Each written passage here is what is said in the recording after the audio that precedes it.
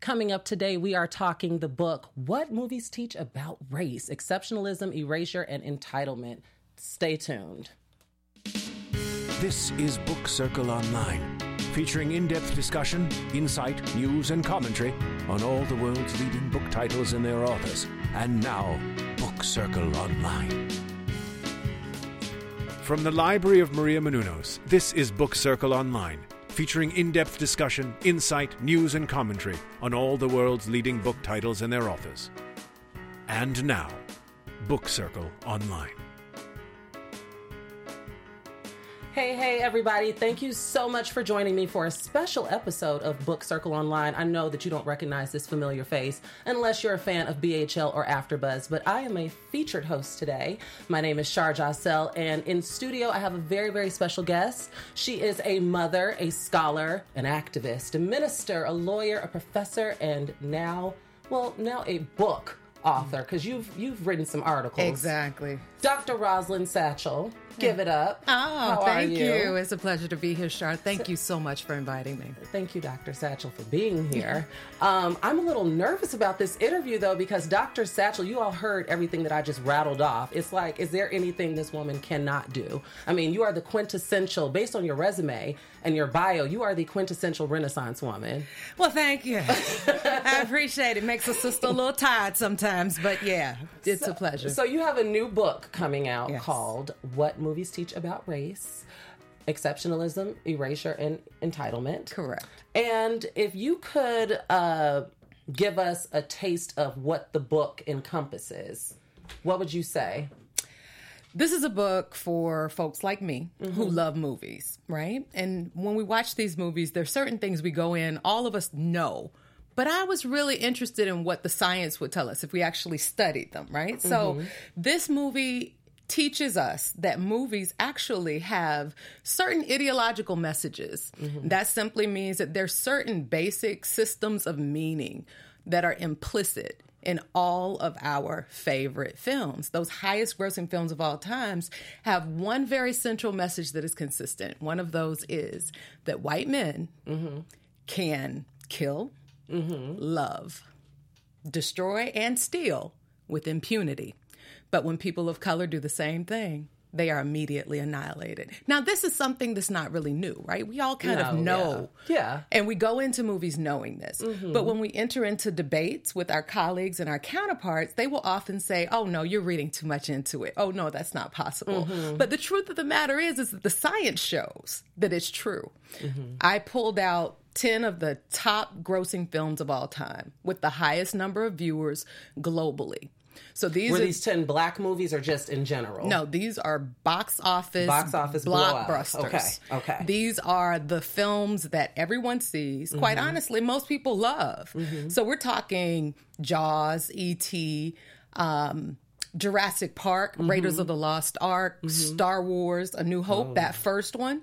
Then Empire Strikes Back, Return of the Jedi, Phantom Menace, Titanic, and Avatar. Okay. So these are the core films that pull in the largest viewership, largest audiences globally.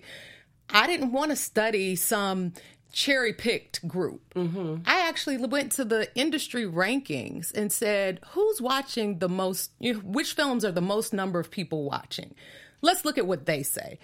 And I found that 10 of the 20 top grossing films of all time were made by only 3 movie directors, only 3 studios. So that was a compelling finding in and of itself. And this was actually as a part of another... keep it in-house. Right. And keep cycling the same, just like how we get the same rhetoric in movies and all these remakes of the same story essentially being told over and over a different way. This is exactly what we're talking about, right? Yeah. So since you and I can sit down and have that conversation and we would know, yes, there's the same story being told. We're just seeing different people. It's a formula for success. And what I simply did was go and find out what were the elements of the formula.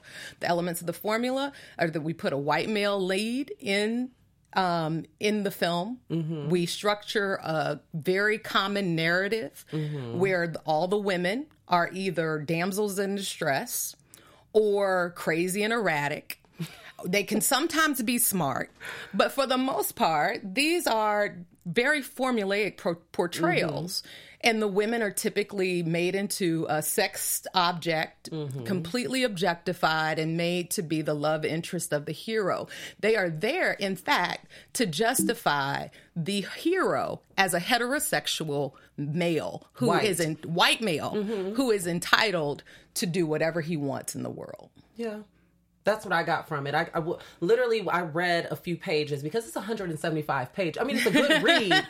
But, in my flipping, I was like, okay, I get that Dr. Satchel, what I got from it is that you were trying to really challenge the way that we, just basically what you just said, challenge the way that we view things that we consider the norm. Yeah. And challenge how we really, I guess, digest and take in media on a larger scale. So what made you, because I know that you have done other articles, like you've published articles, but this is your first book, correct? Correct. Okay, so what made you go the movie route? Because I noticed that things have been sort of like a theme in your writing as far as challenging our thoughts, but keeping it still pop culture in certain aspects. What made you go talk specifically about movies?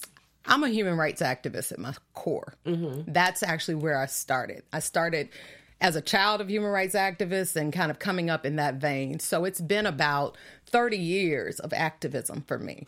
I was running the National Center for Human Rights Education. We were working with the committee to eliminate racial discrimination on the convention, the international treaty to end racial discrimination. We found very clearly that activists across the world were saying is that xenophobia in the media is a problem. Now, xenophobia is a big word for a very simple concept. Simple concept. Trump.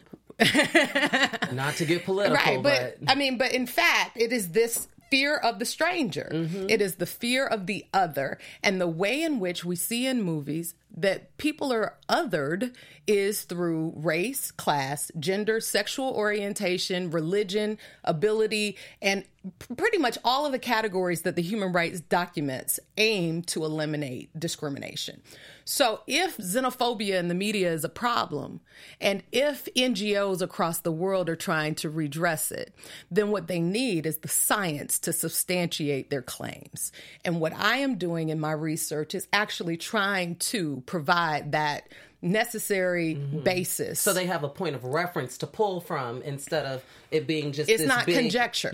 Right. Exactly. Right. It's not something that I sat down one day and thought, oh, this movie is racist. No, I didn't. It wasn't a matter of doing that. I brought in independent coders, and we sat down with these films. We watched them repeatedly. We analyzed them. So you had a team. I had a team for research of researchers. I mean, but this is the thing. This is what we don't know that the other folks do, right? So we don't realize that academicians and scholars are actually pulling together a whole team of researchers to analyze on a variety of variables. For me, the variables I looked at were images, themes, words, and actions. And if, in fact, the images, themes, words, and actions all convey a very consistent message, then that's what we're concerned about. Now, I'm not concerned about isolated films, right? We all watch certain films and we know that's just racist. That's just heterosexist. That's just homophobic. That's just sexist. No matter how we look at it, we can kind of identify those. What I'm concerned about, and what I think we have to be concerned about socially and globally, especially as it concerns democracy and the threat to democracy, is simply, what are these films saying in the aggregate?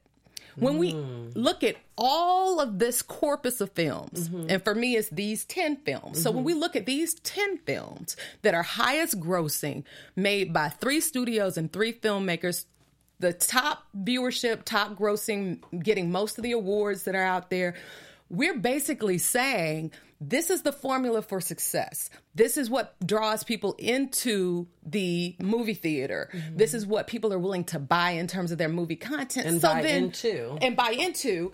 So then what are these movies teaching us? What are they saying for us? And why are we so drawn to them? What are they affirming for us as a society and as a world? And that's the stuff that is underlying all of the hate. It's like dog whistle politics almost. Oh, big time. Yeah. Big time. Yeah. And that's what I teach my students all the time, is that you always have to look to see what are the coded and encoded phrases, themes, ideas, images that are present because they are setting up a system of values, a system of meaning that really does completely and totally influence the way we think about everything. Because you internalize it and then it lives in your subconscious, and that's what you end up taking out into the world and how you interact with people. And psychologists have been saying this for years. Yeah. The literature is out there that people have a certain schema in their mind, and those schema are embedded with stereotypes, preconceived notions, prejudgments about other people. All of our traditions, values, and norms are informed by those. And what we see consistently is when we have issues of racial bigotry, racist, institutionalized policies, and so forth, all of that is coming out of an ideology.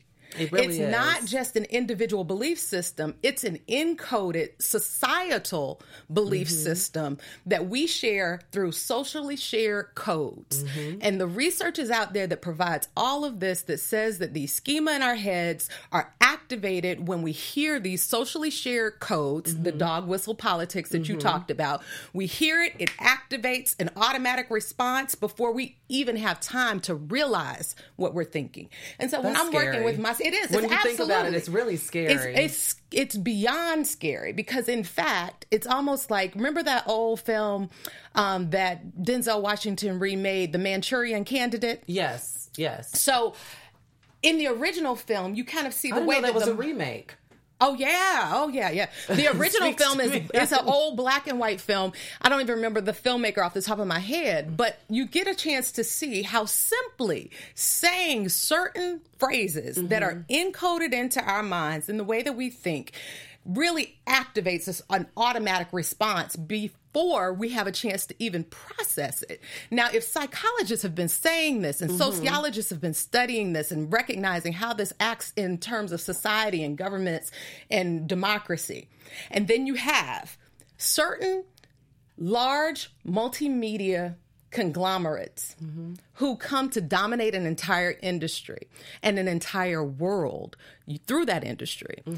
And they are hiring these psychologists to help them to understand what are the socially shared codes that they can use to activate a certain response. Shook. I'm literally shook right now. You should be. We all should be. That's the whole point. We should be. I don't know if you've seen it yet, but you know Ava DuVernay has a new documentary called The 13th on Netflix. It's amazing, isn't it? If you all have not checked it out, I suggest that you check it out. I watched it last night, just off a whim. You know, my roommates had told me about it. My sister in New York even called me yesterday morning raving about this film, and it basically it echoes what Dr. Satchel just sat here and said about how literally these narratives were created about particular groups of people and how they're perpetuated through everything from government to policy to laws, and how we fall in line with it and don't really even notice it a lot of the times. Because that Birth of a Nation film that they were talking about with how they had the white original people, one the in original 1915, not D.W. Griffith. Not Nate Problematic Parker's version, but the original one where the white guys were in blackface and created this the white women were damsels in distress, and it was this rape predator. Like he was out there, animalistic, barbaric type thing, and people have carried that and all the coded language. And even the president at the time said that it was truth in history enlightening, written enlightening. I mean, the Reagan and Nixon eras and all, like I literally, and then the ALEC part really got me about the corporations being tied behind writing the legislation that is being pumped through all of the different states. That really got me. But it's happening, and they've known it's been happening. It's been happening for a very long time. It's been 40 to 50 years. And when those of us who have come out and critique these systems for having these types of behind the scenes, backdoor, constructions in play, they will say we're crazy, that we are conspiracy theorists and so forth. You're a loser. Right, exactly. And often it just takes that spin to make people completely turn their backs on the truth. Yeah. And the truth of the matter is that we're being manipulated. And we need to understand whose ideology is manipulating us, whose belief system is manipulating ours. And in fact, who are we turning over our democracies to?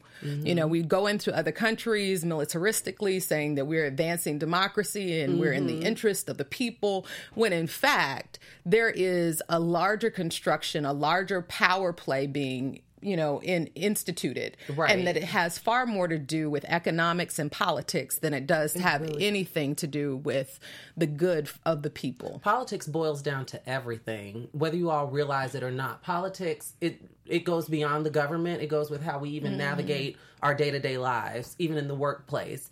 So in the intro of the book, one of my favorite parts was how you referenced and quoted Chris Rock from the 2016. Damn right, Hollywood is racist. Yes, because I thought he did such a fantastic job. Him and Ellen were two of my favorite recent hosts. But I didn't even realize, because I remember that everybody was talking about when Sylvester Stallone won his award for Creed, how he did not acknowledge Michael B. Jordan, at all.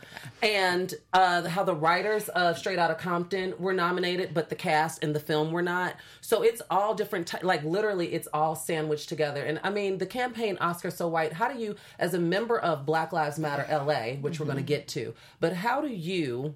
as this woman who is seemingly all-knowing. I Googled you and I saw an interview that you did, and a girl called you woke, and you thought it was very comical. Her name was she's one of your students. But anyway, how do you begin to dissect something like that when you see that it's becoming very common for people to be very vocal about calling the system out on its mess, especially as it pertains to Hollywood and movies and things?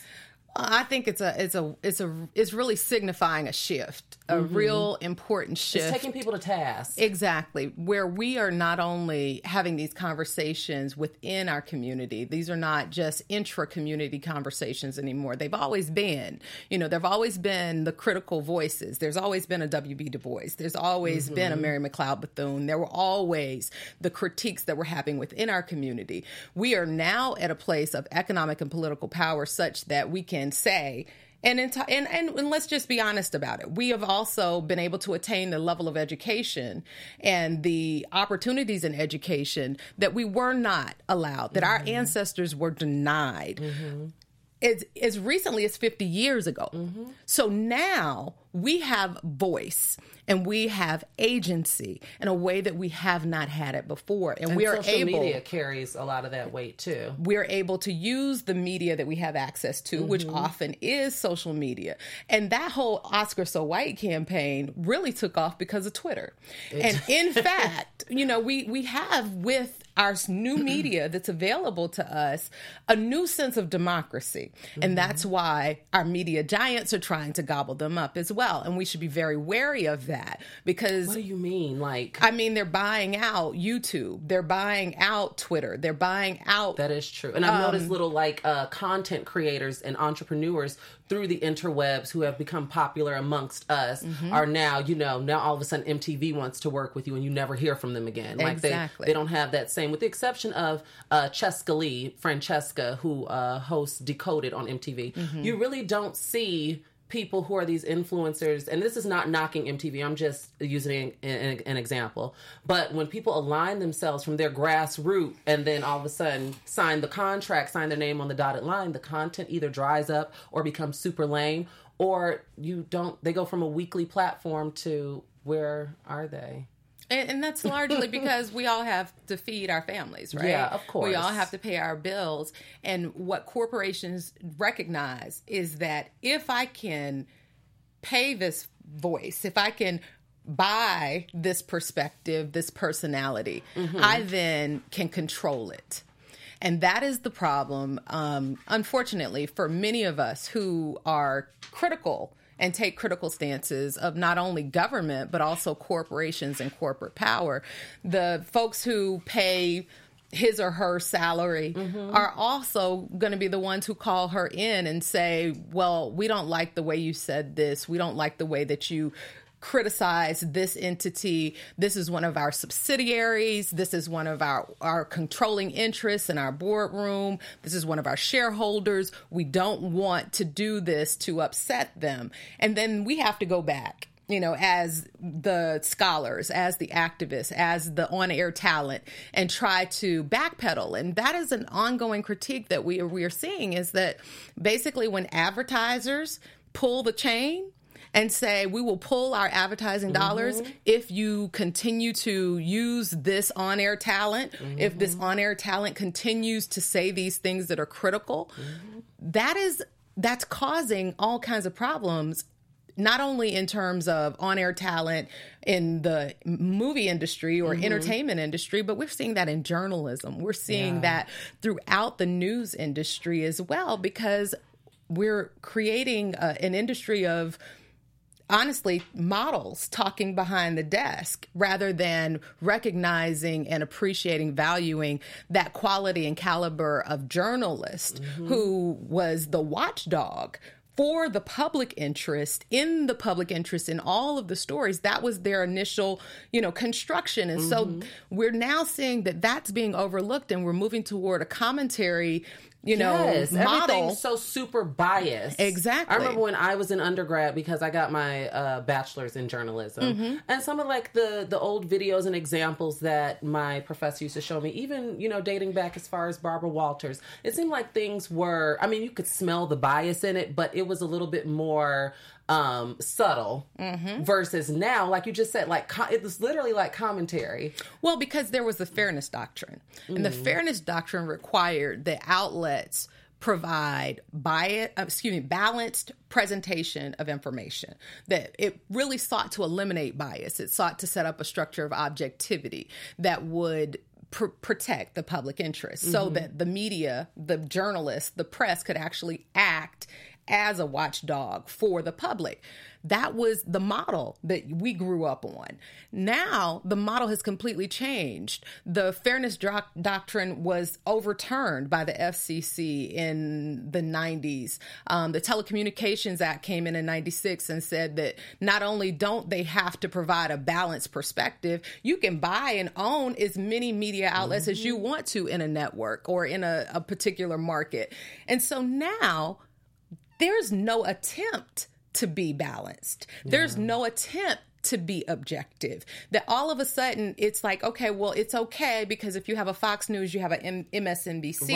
Right. And so the competition is there rather than in terms of the content. But that also is weighted in the favor of these multinational media conglomerates. With polls, for example, again, not to get too political, but even when we talk debate coverage, Fox will say Trump won by 12%. Polls are saying Trump won this debate by 12%. But then, for example, MSNBC will say, well, Hillary won by 57%. So with little biases like that always gets...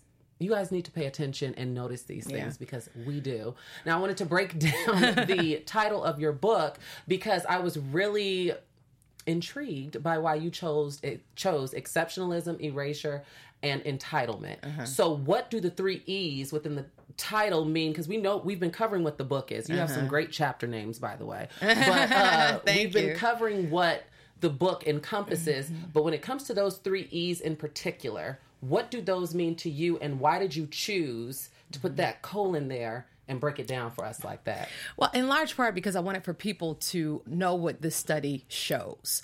So I didn't just pick these out of thin air. Quite honestly, these came directly from the data. So when we did the analysis of images, words, themes, and actions in these films, what we found is that there is a consistent construction of American exceptionalism in these films.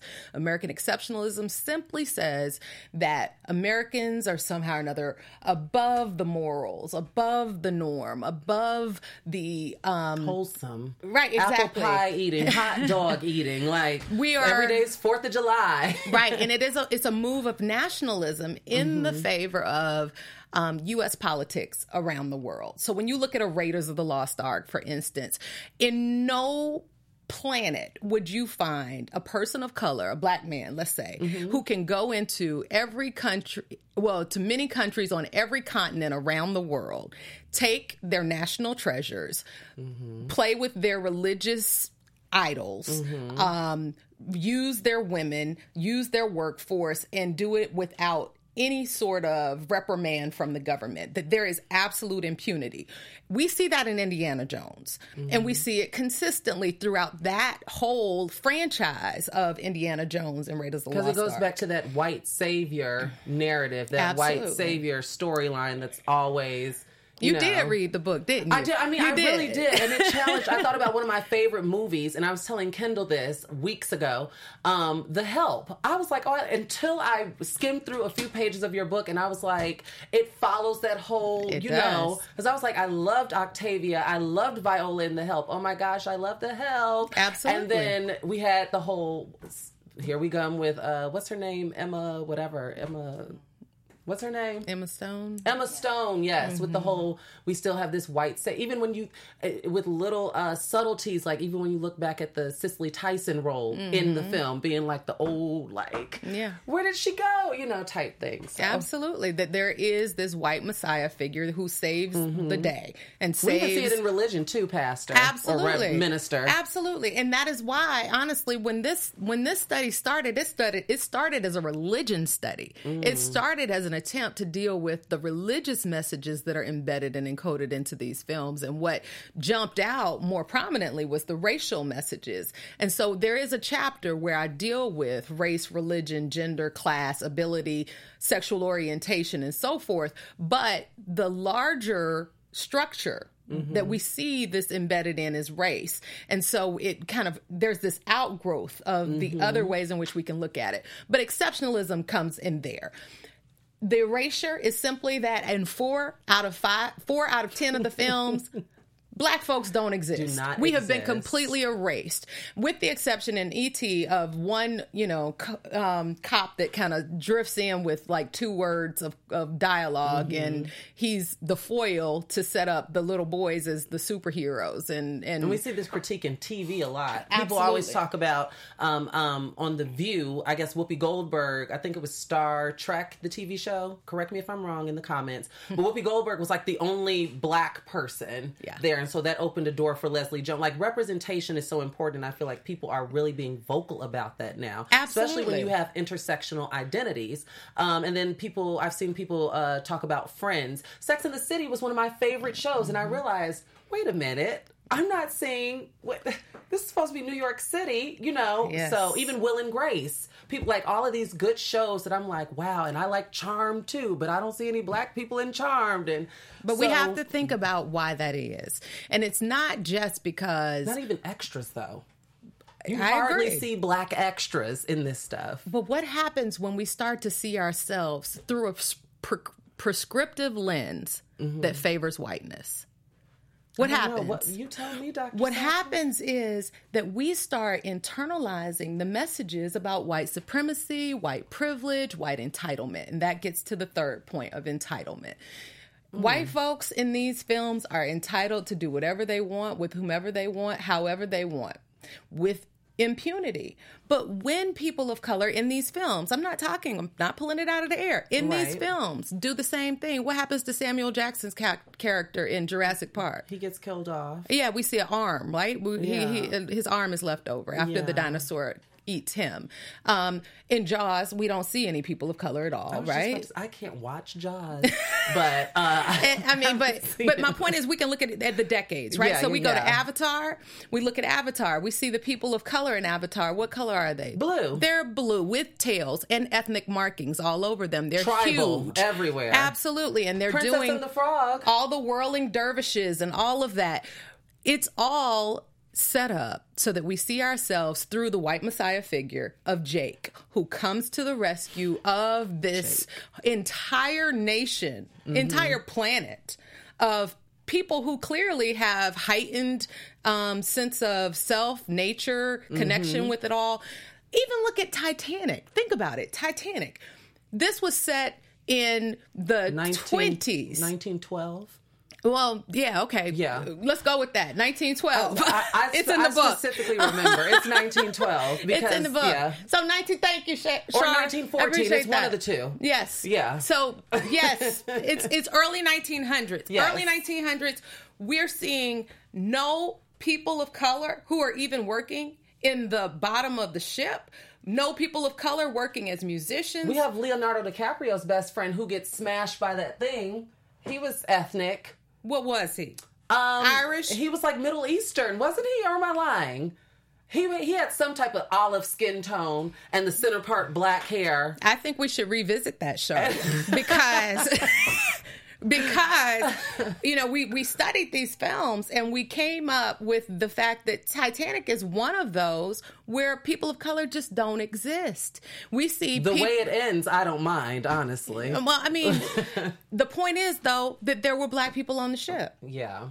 That there was a Haitian man and his family I never knew on the ship, and they were on the logs. And so there was a decision made not to cast. To keep it a lily white love story. Absolutely. And so we have to always ask why. And so when we're looking at issues of entitlement, we're looking at issues of erasure, we're looking at issues of exceptionalism, they're all racialized. And they're not racialized by us who are critiquing it. They are racialized by the casting directors, the directors, the producers, and writers who put it together. But don't you even find that even with today, there's still pushback, even with all the upheaval and social media calling people to the carpet about their mess?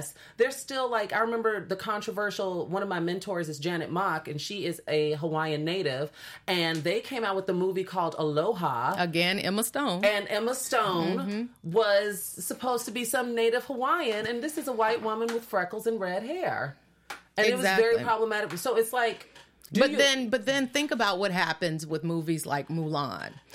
The new film, Mulan, is coming out. And what Asian audiences globally came out and did as active viewers was that they put together their own campaign to push back on the movie studios, to push back on the directors, the writers, the producers, and ensure that narrative is not going to be co-opted and whitewashed to be depicting white now they will cross the line but I wouldn't be surprised if they tried to give us a white Mulan, but they would be crossing the line. Well, but they've already retracted. They've already taken steps back as a result of the grassroots movement the Asian audiences put together and pushed back and said, we are active viewers. We will not support you. Not only will we not support your film if you do this, but we will boycott it. And neither will this black girl, by the way. I love Mulan, but I won't. Right. And so we have to look at the story of Mulan was actually a story about a woman who saved her family, not about a woman who fell in love with a man who saved her family, but that's what the Disney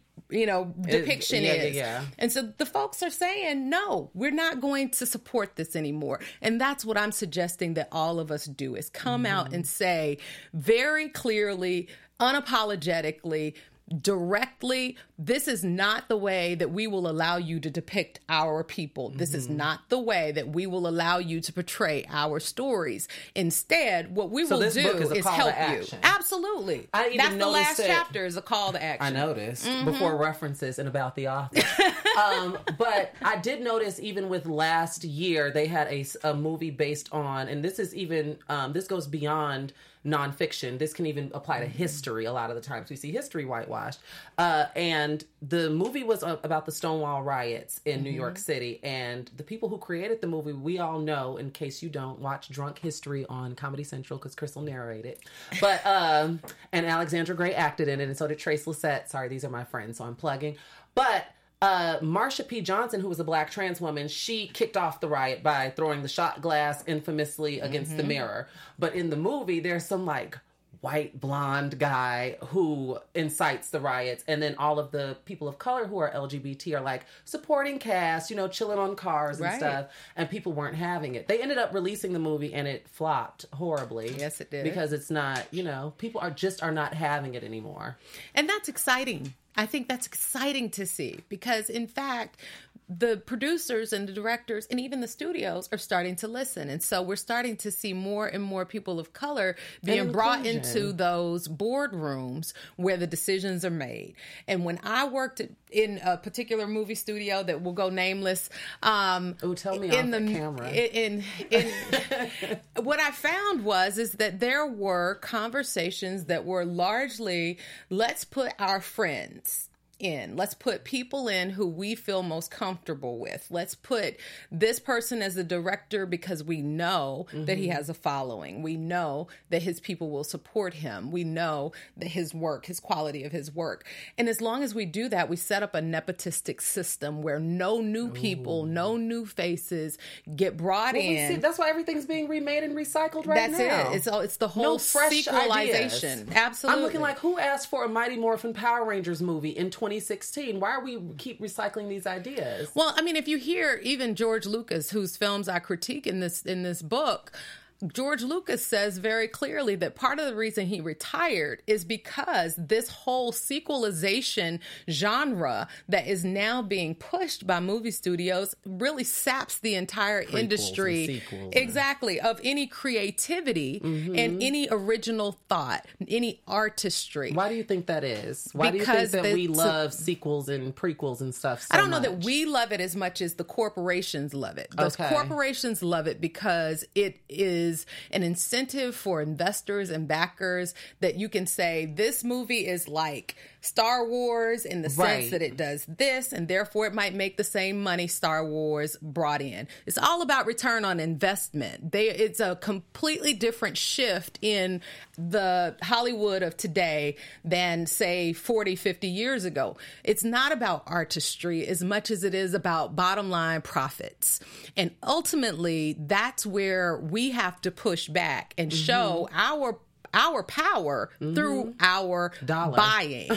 Our buying power. Ultimately, if we buy the movie content, and that simply means that we go and we sit in the theater, we buy the DVD, if we put our money into it, we are showing them that we support it, even if we disagree when we walk out of the theater. So what we have to think is really, how do we harness our power?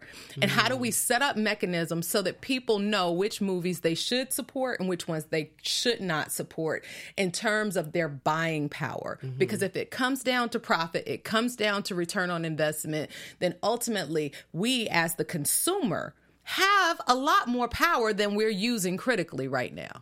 I think that there's a level of comfortability that comes with all the sequels and prequels too. It's a level of comfortability and like nostalgia, maybe, as a consumer. I'm going to go see Sex and the City 3 if they do a Sex and the City 3 because I like Sex and the City, the movie. Now I want to ask you this because in your book, a lot of the themes, of course, are taking people to task about representation for marginalized communities.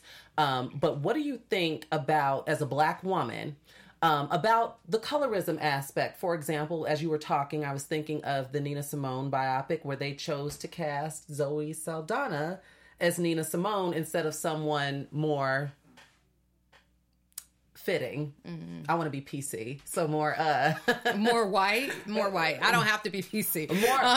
Instead of picking someone with more Nina Simone type lighter features, skin, broader noses, darker skin, kinkier hair, they chose Zoe Saldana. Like what? That's like them, Well, but colorism is based in basic white supremacy. So it all leads back to what you're talking about. Absolutely, it does, because ultimately the entire issues around colorism and basically keener features, the sharper, more angular features that are more associated with Europeans, all comes back to basic anthropology, going back to slavery days of setting up a system where one people are made into animals and one people are made into the elites. Yes. And so it justifies, like you are justified in making a judgment that someone shouldn't be cast in a role or is too ugly to be cast in a role simply because they are not as close, think about it. What do we call it? Fair, right? Yeah. Not as fair as others. Well, being dark is not unfair, right? So, but we still buy into the use of that language. And it is all about how we restructure the way we think, how we understand the Black aesthetic, how we understand, how we value what it is to be authentically a person of African or Asian or Latino or Hispanic descent, and what it is to value that and to not necessarily think that white ice is colder. That's embedded in our culture, and it's You're often. making me want to sit in one of your classes. I wish you would. Really. The cool thing is that what I've learned is teaching this material really does in and of itself create an audience, because people want to take their power back. People are critical. People are having these conversations and see it. The only thing that happens is that we don't provide a venue for this conversation to happen. Now, surely I will get all kinds of hate and pushback for saying this and whatever. So it is. Everybody has. But ultimately, what I am showing in the science, in the study, is that we are teaching audiences around the world to value one set of people above and beyond all others. We're teaching people to elevate. Do you think that cycle can ever be broken? Yes, I do. And I do because, like I started out, I'm an activist at heart. I strongly believe wholeheartedly that human rights are possible in this world. I know it's going to be hard. That was my hesitation, because I do recognize that we have turned over so much of our power to corporations and to corporate interests that simply saying these words creates a lot of hesitance. I still have folks who are saying, you got to be careful. You got to find a better way to say that. Don't offend anybody. And you're ripping the Band-Aid off. Respectability politics has its weaknesses, and we really have to dissect and critique that. And that is what the Black Lives Matter movement is pushing us toward. We have to understand Oscar So White had a very close, direct relationship with Black Lives Matter. Yeah, it did. And so by pushing back and by refusing to be respectable, we're saying simply, I'm tired of trying to prove that I am human just like you, that I bleed just like you, that I hurt and cry just like you. Instead, since you don't want to listen to that because our ancestors have bent over backwards to try to say that to you, what we will now say is that we will take our power back. And we will not ask permission in doing so. And so we will speak our minds. It may not be pretty. We will offer the critique, and you can do with it what you will. At this point, we have to do what Audre Lorde simply said, and that was, she actually said that we couldn't use the master's tools to dismantle the master's house. But I'd suggest that we think about that. And we do look at the ways in which we can use the tools that we have, whether those are the master's tools or not. Use the science that we have, use the studies that we have, use the research that we have to say, look at how this system is functioning. It's hurting people. It's dehumanizing people. It is not working in the interest of democracy. In fact, it is working to oppose democracy. It is challenging the very fiber of our societies. Everything we say we believe in. Like the foundation, literally. Everything we say we believe in, we are undermining if we are putting out this type of media content. And so we have to challenge it. We have to push back, because I refuse to be set up to be us and them for the rest of our lives, right? So if we are talking about being one solid humanity who works together, one of the most exciting parts of being a part of the Black Lives Matter movement is working with our white allies and our Asian allies and our allies who are Latino and Hispanic. I'm glad you're touching on this, because I was going to ask you about this. Because I'm telling you, it has been the most powerful, exciting, heartwarming work that has given me hope that we can make a difference, that we can change things, because we come together about simple, basic issues that we are all human, that we all deserve respect, and that our dignity must be upheld no matter what. And so if that requires that I disrupt your meeting, I'm sorry, but that life that I'm standing on behalf of is just as important as your meeting. And I will stand for that life that should not have been snuffed out by state-sanctioned violence. That is where we are in terms of the politics of the day, because otherwise we will be brushed away. We have been brushed away by people who think that we are not as smart as they are, and we are. People who say that they... smarter. Absolutely. So why must we bite our tongues? Why can't we speak out and say it's not right? Why can't we, refuse to be pit against each other as us and them?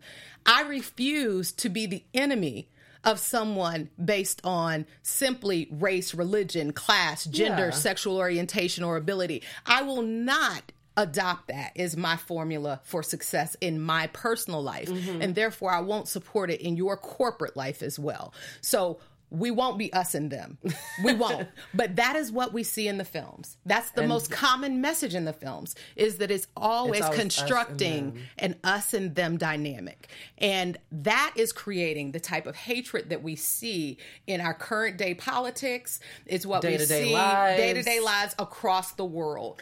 And it becomes so overwhelming. A lot of times I just have to unplug from a lot of it. It really does, because as someone who practically lives on social media, it's a lot. Dr. Rosalind Satchel, I want to thank you so much for joining me for this interview. It was very informative. I'm sure that you all learned a thing or two. I know I'm definitely walking away with this from a thing or two. And Dr. Rosalind Satchel's book, What Movies Teach About Race, Exceptionalism, and Erasure and Entitlement, is available on Amazon.com on November 16th. It's available today. Oh, it's available today? Yeah, you can pre-order today. Oh, you can pre-order, okay. And it will be delivered to your home as soon as they are released. And they're scheduled to be released on November 15th. The date keeps creeping earlier and earlier. And so I'm thankful to my publisher for that. They strongly believe in this work, and it's exciting to be in partnership with them. And I think the book will be out probably a little bit earlier. I'm excited for you, because I feel like this is going to literally shake the table, and I will support you. Thank you. And pre-order my copy. Please do. On Thursday when I get paid. Okay. So, Dr. Satchel, thank you again for joining me. You can find Dr. Satchel on Twitter at @RSatchel, and you can find me, your host, Shar Jossell, everywhere on the interwebs at Shar Says So. And I will catch you all, I guess, tomorrow for the Basketball Wives Reunion after show. Okay. Take care, guys. Bye-bye.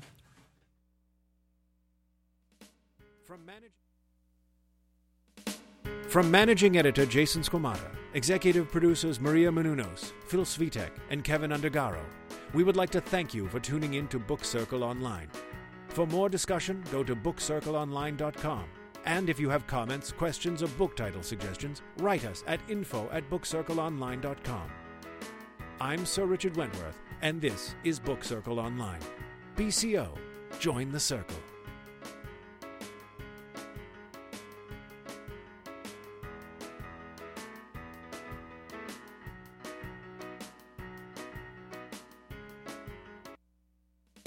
From Managing Editor Jason Squamata, Executive